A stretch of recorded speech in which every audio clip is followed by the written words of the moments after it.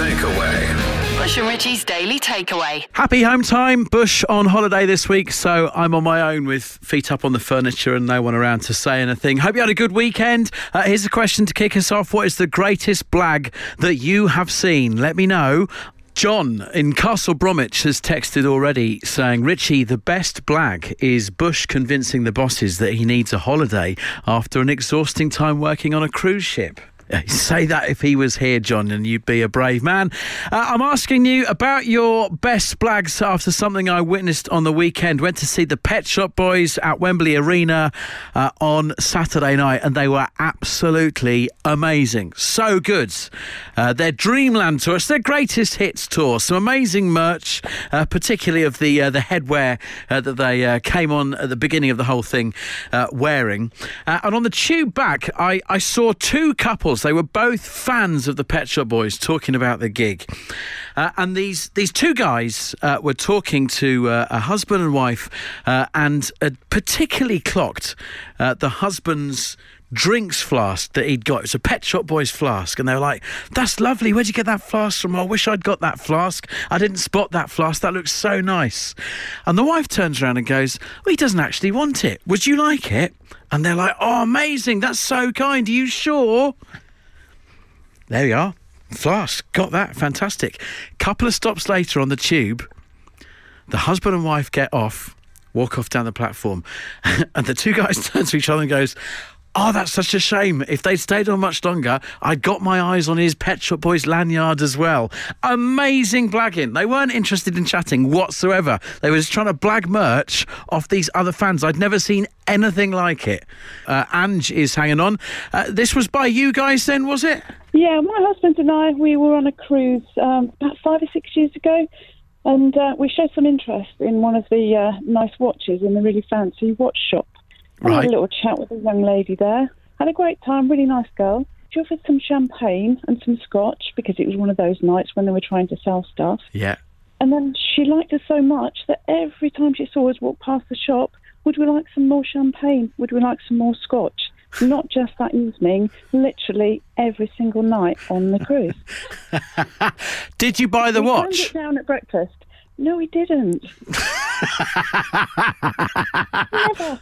So that's like a 7-night cruise where every day you're getting scotch and champagne just because they thought you were going to buy a watch. Possibly. I mean, she may well have just liked our company.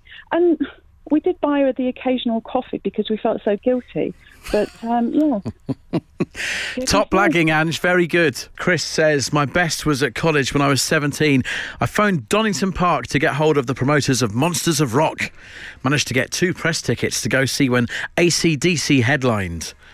I only realised after the event it meant I could have also have gone backstage. I didn't. Hard luck, Chris. Shelley says, I once told the head of the Students' Union in Liverpool that I was John Reznick from the Goo Goo Dolls. I was his mum. We'd snuck into the sound check, and as I'm getting on a bit, he said, oh, OK, sorry, and let us stay. The fact I've got the broadest Lancashire accent didn't seem to twig with him. And then finally, here's one you might want to make note of this one from Steph. Use it next weekend. I couldn't get a cab home from my friends, so I ordered a takeaway from a local company. I asked the driver to drop me home with my food, and he did. This is the Daily Takeaway. We hope you had a good weekend. If you were fortunate to be celebrating Father's Day yesterday, hope you had a good one with 3 children, all of very different ages. A split day for me at the beginning of the day, and certainly since then has been hiding the chocolate lint balls that I received from my 5-year-old from my 5-year-old. That's been the start of Father's Day yesterday. The second half of it was a drive down to Bournemouth to see my older 2, 20 and 17, and I've come away with a newfound respect for driving instructors. The plan was for us to go out for a little lunch, and my daughter said to me, Dad, when you get down, can I drive us to wherever we go for lunch?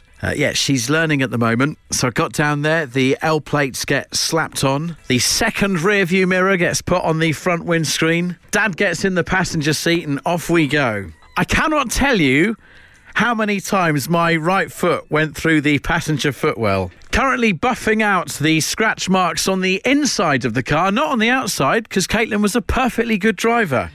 But on the inside, where I was clinging on to the armrest, looking at every mirror that was available to me. Honestly, driving instructors, how do you do it? How do you do it? I failed my first test. I passed my second test. I got a gift for my driving instructor that got me through. I tell you what, having done just an hour in the car with Caitlin, he deserved way much more than what I got him. Blake says, scariest thing ever, Richie. Been taking my 17-year-old daughter out recently. The sense of no control as you're sitting in the passenger seat whilst trying to remain calm, it's the worst feeling. Tom says, I tried it years ago. I've decided to leave it to the professionals. Not good for the nerves or health or relationships. It's a good point. But then it works for some. Poppy says, my husband has just finished doing this with our 17-year-old grandson. Driving schools were still fully booked, so Grandad took on the challenge. Grandson passed his test last week. First time, well done. The Daily Takeaway. Bush and Richie's Daily Takeaway. Before we finish the 7 tonight, got to say a big well done to somebody, and that is ex-football star, pundit extraordinaire Graham Souness. You may have heard him on Home Time a few weeks ago talking about the big charity swim that he was planning on doing across the English Channel. Graham Souness is 70. He doesn't look it. He looks fantastic on telly. He's a 70-year-old man, and yesterday he completed the 21-mile swim of the English Channel for Deborah UK, which is a charity that is supporting patients living with a rare condition that causes painful, blistering skin. You may have heard him in on the show talking about the 14-year-old girl who he met, Isla, who inspired him to take on this challenge, which he did over the weekend with Isla's dad, Andy, and a group of other friends as well. They have raised over £1 million completing the challenge in 12 hours and 17 minutes. Can't even begin to comprehend that. So Graham Souness, hats off, well done.